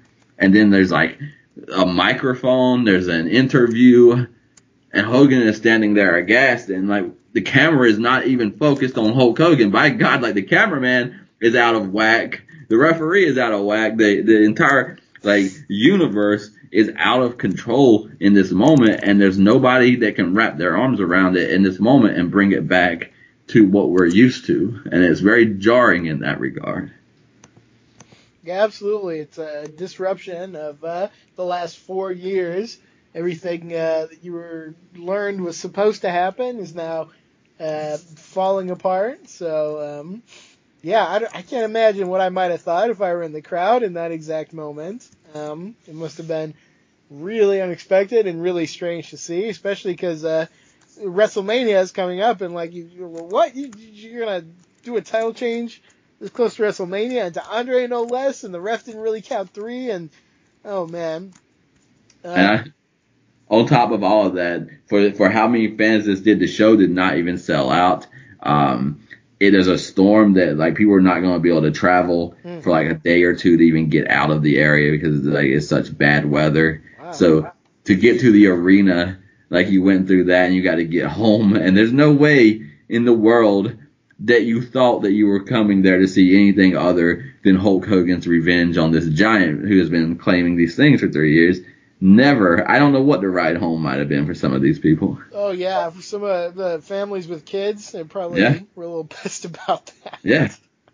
Because they're not, as you said, we can talk about, probably on the next show, how quickly this gets overturned and what comes out of it. And we might have our opinions on that. But standing in this moment, like Hulk Hogan can beat up the referees. He can question the referees. But there's nothing changing. And, I don't know how much more despicable, like Ted DiBiase, like being handed in the moment, Andre so quickly, like gives away that world title. And like, who wants the belt like this? But if people can start to want the belt like this, then there's nothing left again to even be like contending for. Yeah, in the chaos of this post-match, before anything is sorted out, Andre very quickly tells Gene Okerlund he's selling the title to Ted DiBiase right now. So Andre's one and only World Championship reign ends as soon as it begins. Vince says it's ridiculous, but here's something. I touched on this a little bit before, and this will become a talking point as we go on. Vince says it's ridiculous, but it's what Ted and Andre said they were going to do from the start. Like, they didn't hide it. They weren't sneaky about it. They said, Andre's going to win the title. He's going to sell it to me. And nobody told them that they couldn't do that. So clearly, to me, all of these baby faces I guess, just did not take this threat seriously because nobody bothered to address it. Nobody had a contingency plan for if it actually happened. So you could say it's ridiculous, but they're really just living up to exactly what they promised they were going to do. That's a great point. And Hogan will say, I thought I had my bases covered. The bases covered is that the 4-year champion is not going to lose, so it's not going to allow this to happen. Oh my gosh. Yeah, his bases being covered, I guess, is just him relying on his psychic connection with children across the country. So maybe not the best way to cover your bases, but then again, it usually worked for him, so what can I say? They play out the angle, and in case you didn't know, of course, the referee here is Dave Hebner. We all know Earl Hebner is also there as his twin brother, so they bring out both Hebners, and they do a thing where, like, one Hebner, like, replaced the other one, and we don't know all the details yet. One Hebner, like, punches the other one, and Hogan decides the one who did the punching is evil and throws him out of the ring. And it looks a little rough. I think one of them, there's probably Dave, gets pretty hurt in this segment, which is unfortunate because we're really only going to have Earl after this, I think. I got to say, like, up to this point, I was really into everything, and I think all the praise has been worthwhile. But the double Hebner thing, I don't know. I'm not really sold on it. I don't know if you feel about it. Hulk Hogan will go on to say that, like, it was plastic surgery. And like Ted like paid a guy to look like Hebner and impersonate him. I think later they'll come out that they are twins, but one of them is kind of like evil. I don't know. It's like it's very silly, and we've talked about how it's not really fair to say things are cartoonish in this era as a slam because a lot of cartoons are awesome, and B because that's actually not really even true a lot of the time. This feels a little more like you could point to this and be like, this is a very silly thing that happened. So, I don't know. What do you think about the whole double twin referee thing? It's definitely not something I want to see in pattern. Right. You know, when Hogan makes that statement about, I got two opinions about when Hogan says, how much money did they spend on the plastic surgery, man? That is like the worst, like, not even cartoon, that's soap opera, you know, to the extreme. But if that's not the storyline, I do like the fact that, and I wish there was more of this in wrestling actually, that right after a match, your guesses at what happened might not be right because you're not all reading the same script together backstage. Mm-hmm. You know, so I like the idea that he's just maybe putting wild guesses out there that aren't even it. Yeah. But I'm not so much against it as here's what I would have to do. I think I would have to be watching weekly and see how they handle it afterward. Mm-hmm. Because if it's one referee being balled off and one has more ethics than the other, even though Earl should definitely be the one without the ethics, but then I can go with that because that gets wrapped up in the narrative that while Hulk Hogan, as you said, was doing the psychic children Hulkamaniac thing, Ted DiBiase was not playing a guessing game. So if it's just a paid off referee, I don't see what the problem is, but I don't know. Yeah, like watching week to week, the story didn't impress me that much because it was a little convoluted, and it wasn't even like there were two Hebners and they were both referees. It's just like Dave was a referee and Earl was just his brother and he happened to be evil, and somehow Ted got him in to like come and evilly, cost Hogan the title. Right. So I don't know. We'll have to watch and see how much of it that we see. Maybe my opinion will change. I will say, I get what you're saying about Hogan. Like, if he just threw out a wrong guess, that'd be one thing. But I was not too impressed with Hogan's post-match promo because he's backstage and he's like almost in tears. And he's like, how much did they spend on the plastic surgery? Oh no, they were identical. And it's like, it doesn't have the gravitas that I would like to see after a 4-year title reign ended. And I know he got screwed, but he's just like moaning and like overacting, I would say. And it's such a contrast to, I really praised Hulk Hogan when Andre first turned on him, and he played off so well that he was like shocked and speechless and betrayed. And that was one thing, and then he's doing something else here, which I was not too impressed by. I thought this was more silly than compelling. I did not feel that way, but Okay. again, it's a 50-50 because you're not going to back me into a Hogan is a good actor because that's not. It was overwrought, and it was bad at times. There was definitely cringe moments for me in watching it, but there's also a part of me that believes this is exactly how the Hulk Hogan character would behave. He's got spit or something even beyond spit, I don't know, on his face by the time he's done with it. And just because, again, whether you want to say he's a huckster and he's full of shit, or you want to say he actually believes the things that he believes, like he put out there, they more powerful than money, more powerful than all these other things, is the training, the prayers, the vitamins, the connection to the fans that he has invested. And it turned out that he was wrong. And it turned out, yeah, you can be defeated. And I think there's two different ways. You could view it if you wanted to, if you're a Hulk Hogan fan, of like, this is shock and it's hurt and he's spiraling and it might be ugly, but you know what is his reaction? Or if he is part huckster and part cult leader, that's got to also be threatening because I don't know if he come back from this. I think I enjoy it all. If all of this led to, and this is a WrestleMania 4 thing that I want to talk about, but if all of this led to Hulk Hogan winning the belt at WrestleMania 4, then I would condemn the entire year and everything in it. Sure. But, you know, it really is a falling away of Hulk Hogan that he's not easily going to come back from. So, right. I don't know. I recognize cringe in it, but also there are parts of it that felt like I don't know if he would have a soft cry. I think he would. I don't even know how to say it, but they create a world, Vince McMahon and Hulk Hogan rhetorically create a world that they end up believing in, that this kind of stuff can never happen to them. And whether they're sincere and they're, by God, they're doing it for the kids and they're the best option, or if they're just money hungry, I think they believe their own stuff. And I think 10 out of 10 times Hulk Hogan imagined that this would not be the way that this would end. And I think it's a little scary and a little ugly and probably a little violent, and Gene probably should leave the locker room. But I think maybe the camera just shouldn't be in there on Hulk Hogan that close to his story coming unraveled. Fair enough. I can get on board with that, but I would almost prefer, like, if you said Okerlund should have left the locker room. I honestly think I might have preferred if he wrecked the locker room. Yes. He looked so ineffectual. Just kind of like complaining, and he did get screwed, but he's just complaining and doing it kind of in a silly, little bit of a cringy way.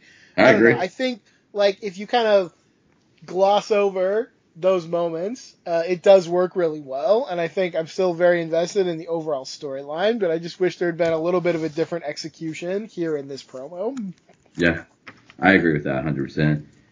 The other thing I want to say that came to me just at the end when Andre, so, like, if you, like, turn your head, you don't even know that Andre is giving the belt away. You know, that's how quickly that happens. And it dawned on me, I don't think Andre the Giant ever wanted to be the heavyweight champion. I think this is a man of great reputation, of great valor, of great respect. He's already done everything to solidify himself. I think all he ever wanted was for Hulk Hogan to offer him a title shot and to respect him the way that he claimed that he did. And so we watch an Andre that is sometimes pissed off, sometimes pursuing, sometimes calm, sometimes cool. And he's always looking at Hulk Hogan with almost this question mark of, I can't even read it either. I don't respect you and you don't deserve to be here. Or even, I want to respect you and none of this should actually be this. But it just hit me in the match that, like, everything in the lives of Hulk Hogan and Andre changed to the point that they can never get back over that divide. Over the world title that Andre just gave away.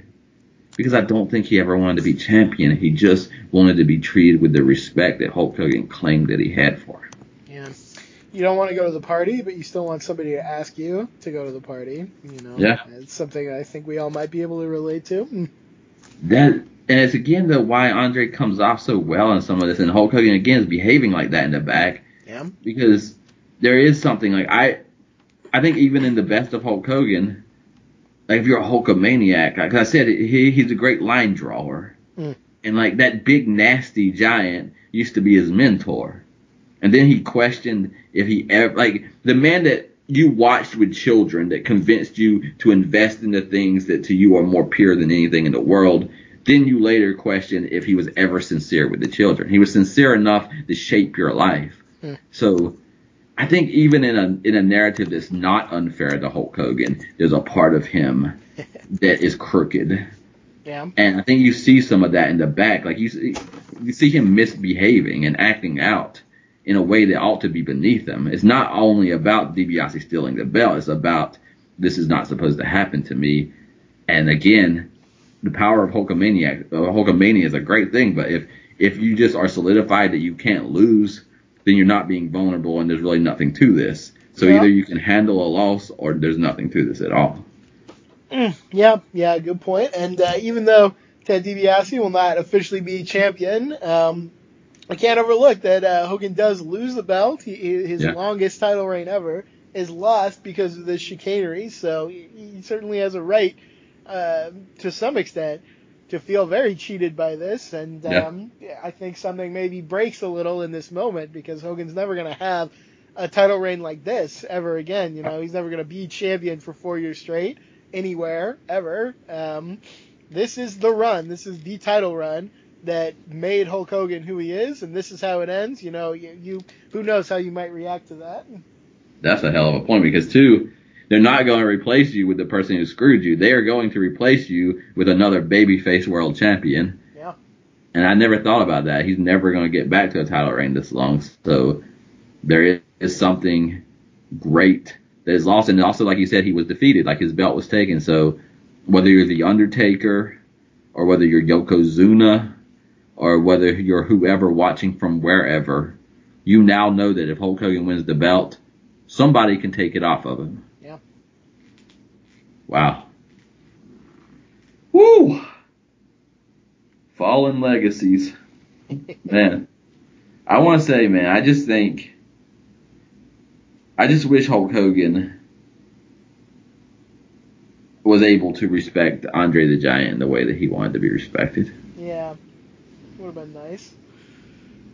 If Hogan, just imagine, if Hogan, when Andre came out with Heenan, Hogan had just said, Andre, come on, I'll give you a title shot. Just come over here. Don't be with him. We're going to have a title match. You can have it if you want. We're friends.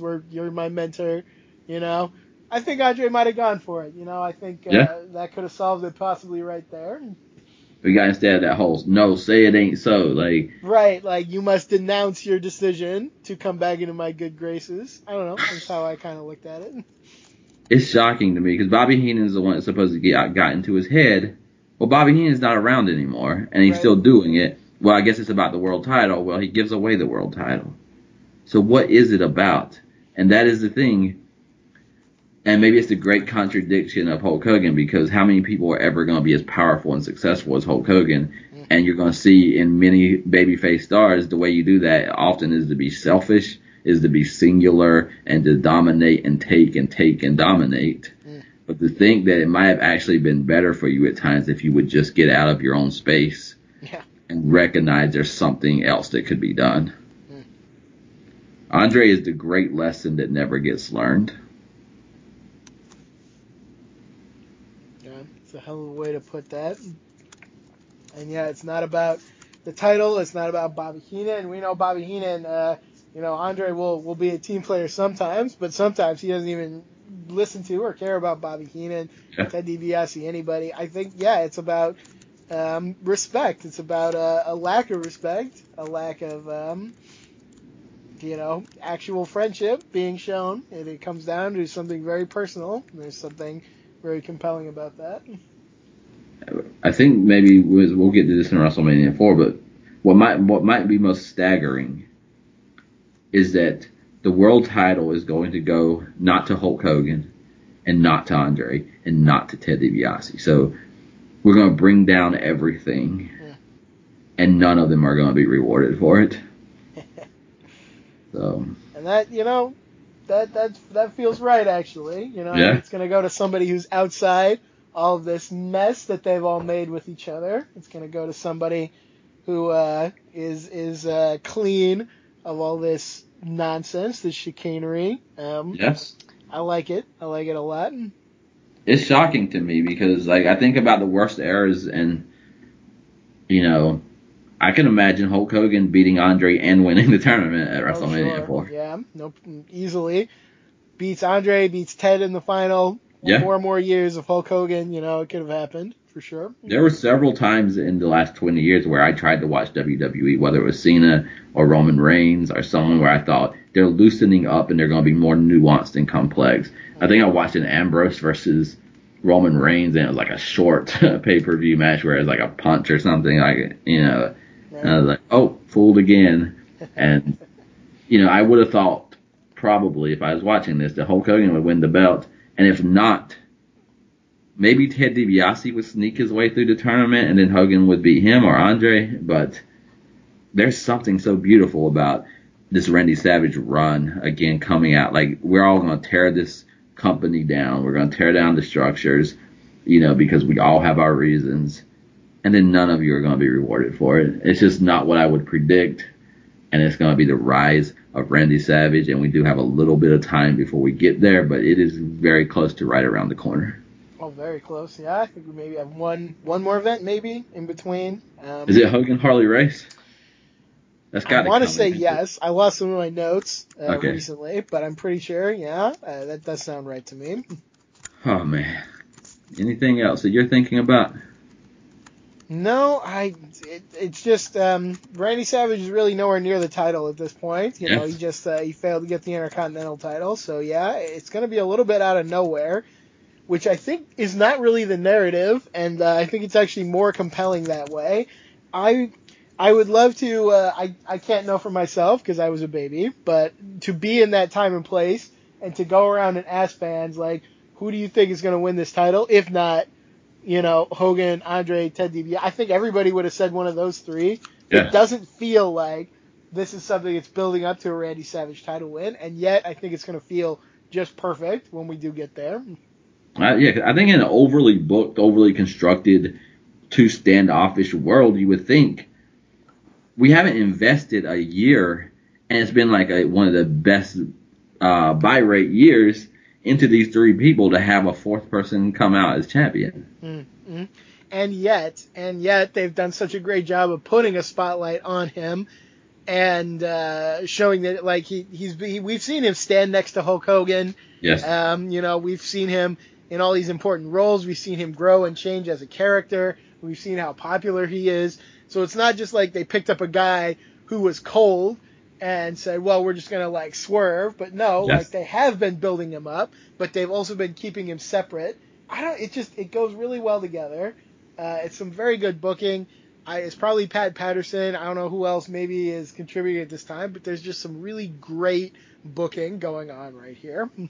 There is, and it fits Savage because we're talking about how electric, how dynamic, how fast he is. So who else can go from over there to over here so quickly and cleanly and come out of that tournament as world champion? Absolutely, yeah. And just imagine, I feel like something really would have been lost, even though their partnership is established. I think something really would have been lost if Hogan and Savage had been like up in each other's business this whole time. Like if we had been seeing them together constantly. Just the fact that Savage does feel very separate from all of this, I really can't stress enough how much I think that really helps where we're going. It's so smart because they know where they're going. I think they knew back in around November where they were going. So they placed Savage and Hogan in a way that kind of got that anointing and blessing, and here he is on the big stage. Yeah. But then they took him away. If he was involved in this feud, which he would be probably when you got like 80 shows a week, that's what leads to he would win the tournament, but then he'd be broken up and wrestling Hogan by Backlash. Yeah. The slower schedule, the pace of this era, yields a lot of good things, I think. But, in time, first main event of SummerSlam, Savage and Hogan versus Andre and Ted. So, that's 6 months out from this show. And, that's going to be a very big deal as well. So we are going to see all these guys embroiled, yet it's all going to come kind of in the right time with the right flow, and it's not all going to be rushed, and it's not going to be backlash, as you said. Yeah, because if you had done it now, you can't also do it then, at least not effectively. And right. The mega powers have to explode. There's no other conversation because they're Savage and Hogan. Yep. So it's just brilliant in every way, and I've been waiting and waiting. I thought I would be impatiently waiting, but this has been so fantastic that I've enjoyed this as much as I'll probably enjoy WrestleMania 4. But at the same time, I am not against turning the page to Randy Savage when we get there. Yeah. Learn patience and how to savor things with 80s wrestling. That's our motto. I love it. Man, so we got I think Saturday night's main event. We're gonna see, I think, an injury to Harley Race in that matchup with Hulk Hogan. I think you may be right. There's a weird ending to this show that we didn't mention. Oh yeah, I don't know if yeah. It's worth mentioning, but yeah, Yeah. It annoys me a little bit because I understand that it's a huge moment. It's the biggest moment, so they spent a lot of time talking about it. There is also a Strikeforce versus Hart Foundation match on this show, and I looked it up, and the match itself was like over 10 minutes. But I guess this was a live show, so I don't know if this was intended or not. But they come to this match in progress, and we watched maybe about 30 seconds of it, and then commentary is like, "Well, we're out of time. Goodbye." And apparently on the original broadcast, the show just ended there, and that's weird as well. On the network, they added 15 more seconds, and then just Strikeforce suddenly wins the match. So super weird ending here. I don't know if there's much to say about it except that it's weird, A, and B, I would actually really like to see that match. So I'm a little sad about that. I always want to see more Strikeforce, but still, that's the weird finish of the first main event. Okay, so I like that a lot better, though, for me, because I thought that we had a 2-minute matchup because we do see the ending there. But I like the idea of things got so out of control and the company is in flux that we can't see the match, and so we'll watch it on the next week's show. I did not like the idea because I was kind of excited when they said we can't finish that because it just shows we're in flux, something's happened, but I thought they had turned it into a 2-minute match in order to fit it in the show. Yeah, I get what you're saying. The idea of it, I like when a live broadcast kind of goes awry, and that kind of adds a bit of authenticity. But it didn't scan very well because it just felt very weird the way it finished. They didn't necessarily present it that way, and it did feel strange. So I don't know exactly what to make of that. Yeah, it was a strange evening. I will not argue that. Very weird, yeah. But yeah, no, we do have the next Saturday night's main event, which I think is the last stop before WrestleMania 4. And as you said, I think Hogan and Race is on that card, which is exciting. Yes. And like I said, I lost some of my notes recently. My computer died very sadly, so if you haven't seen me around the forums as much, that's the reason why. I'm trying to get some stuff recovered, and then hopefully it'll be all back to normal for me. But yeah, do check out that episode of Saturday Night's Main Event just before WrestleMania 4. It's going to be a lot of good stuff on there, I'm sure. And then, yeah, it's going to be the show that you in particular have been looking forward to since the day we started this series. It's going to be WrestleMania 4 itself. Yeah, I don't even know how much I'll enjoy it against the shows even around it, but I do like the concept that every once in a while something happens and the world title is up for grabs. We're going to get this WrestleMania 4. We're going to get it with The Rock and Survivor Series. We're going to get it with Flair and the Royal Rumble. So 3 out of 4 of the big pay-per-views have had a time where it's just all up for grabs. I like the idea. I think we're going to get a lot of promos, so it's almost like we're watching them living through this whole tournament thing. Savage in 4 different attires. So maybe it'll work, maybe it won't. There's going to be a lot of matches. We'll see, but I remain excited for WrestleMania 4. I think it's going to come across well. I think we're very well primed for it at this point, and I think we both like that idea of a one-night tournament. When we were doing All About All Elite, we were clamoring for it. Yes. It never ended up happening, sadly, but who knows in the future, and if not in the past, we can find it there, and we're going to find it. It's going to be very good. It will be. All right, cool. So thanks everyone for listening. Like we talked about, You can always leave some comments on lopforums.com. That's www.lopforums.com if you're having trouble, or go to wrestlingheadlines.com. You can navigate your way there, hopefully without too much trouble. Listen to the rest of the programs on LOP Radio. Got a lot of great ones, and definitely, if you want to give me a shout in particular, I am on Twitter. I am at SpectralGent, and give me a shout, give me a follow anytime. That is all we've got for now. We'll be back next week with some more very, very fun and exciting 80s wrestling action. Until then, Mystic, take us home. Yes, until next time, don't let the legacy be dictated to you. Rewatch, revisit, rewrite.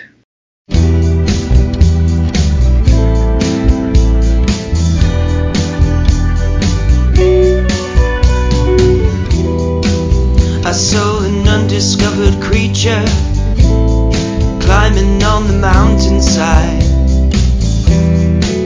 You know that no one else believed me. How about that? With green eyes and white stripes and salted tears, I knew that these were just its cautionary features. Keep telling myself nothing to fear. It's just an undiscovered creature coming up to meet you. He's the one that's scared. It's just an undiscovered creature coming up to meet you. He's the one that's scared. The undiscovered creature. The undiscovered creature. I never saw this one in books or heard a myth of it. Looks like it came from underwater. I thought I'd seen every life form, but there it is, an undiscovered creature coming up to meet you. He's the one that's scared. It's just an undiscovered creature coming up to meet you. He's the one that's scared. The undiscovered creature. On and on and on and on and on and on. The undiscovered creature. On and on and on and on and on and on. With green eyes and white stripes and salted tears, I knew that these were just its cautionary features. Keep telling myself nothing to fear. It's just an undiscovered creature coming up to meet you. He's the one that's scared. It's just an undiscovered creature coming up to meet you. He's the one that's scared. The undiscovered creature.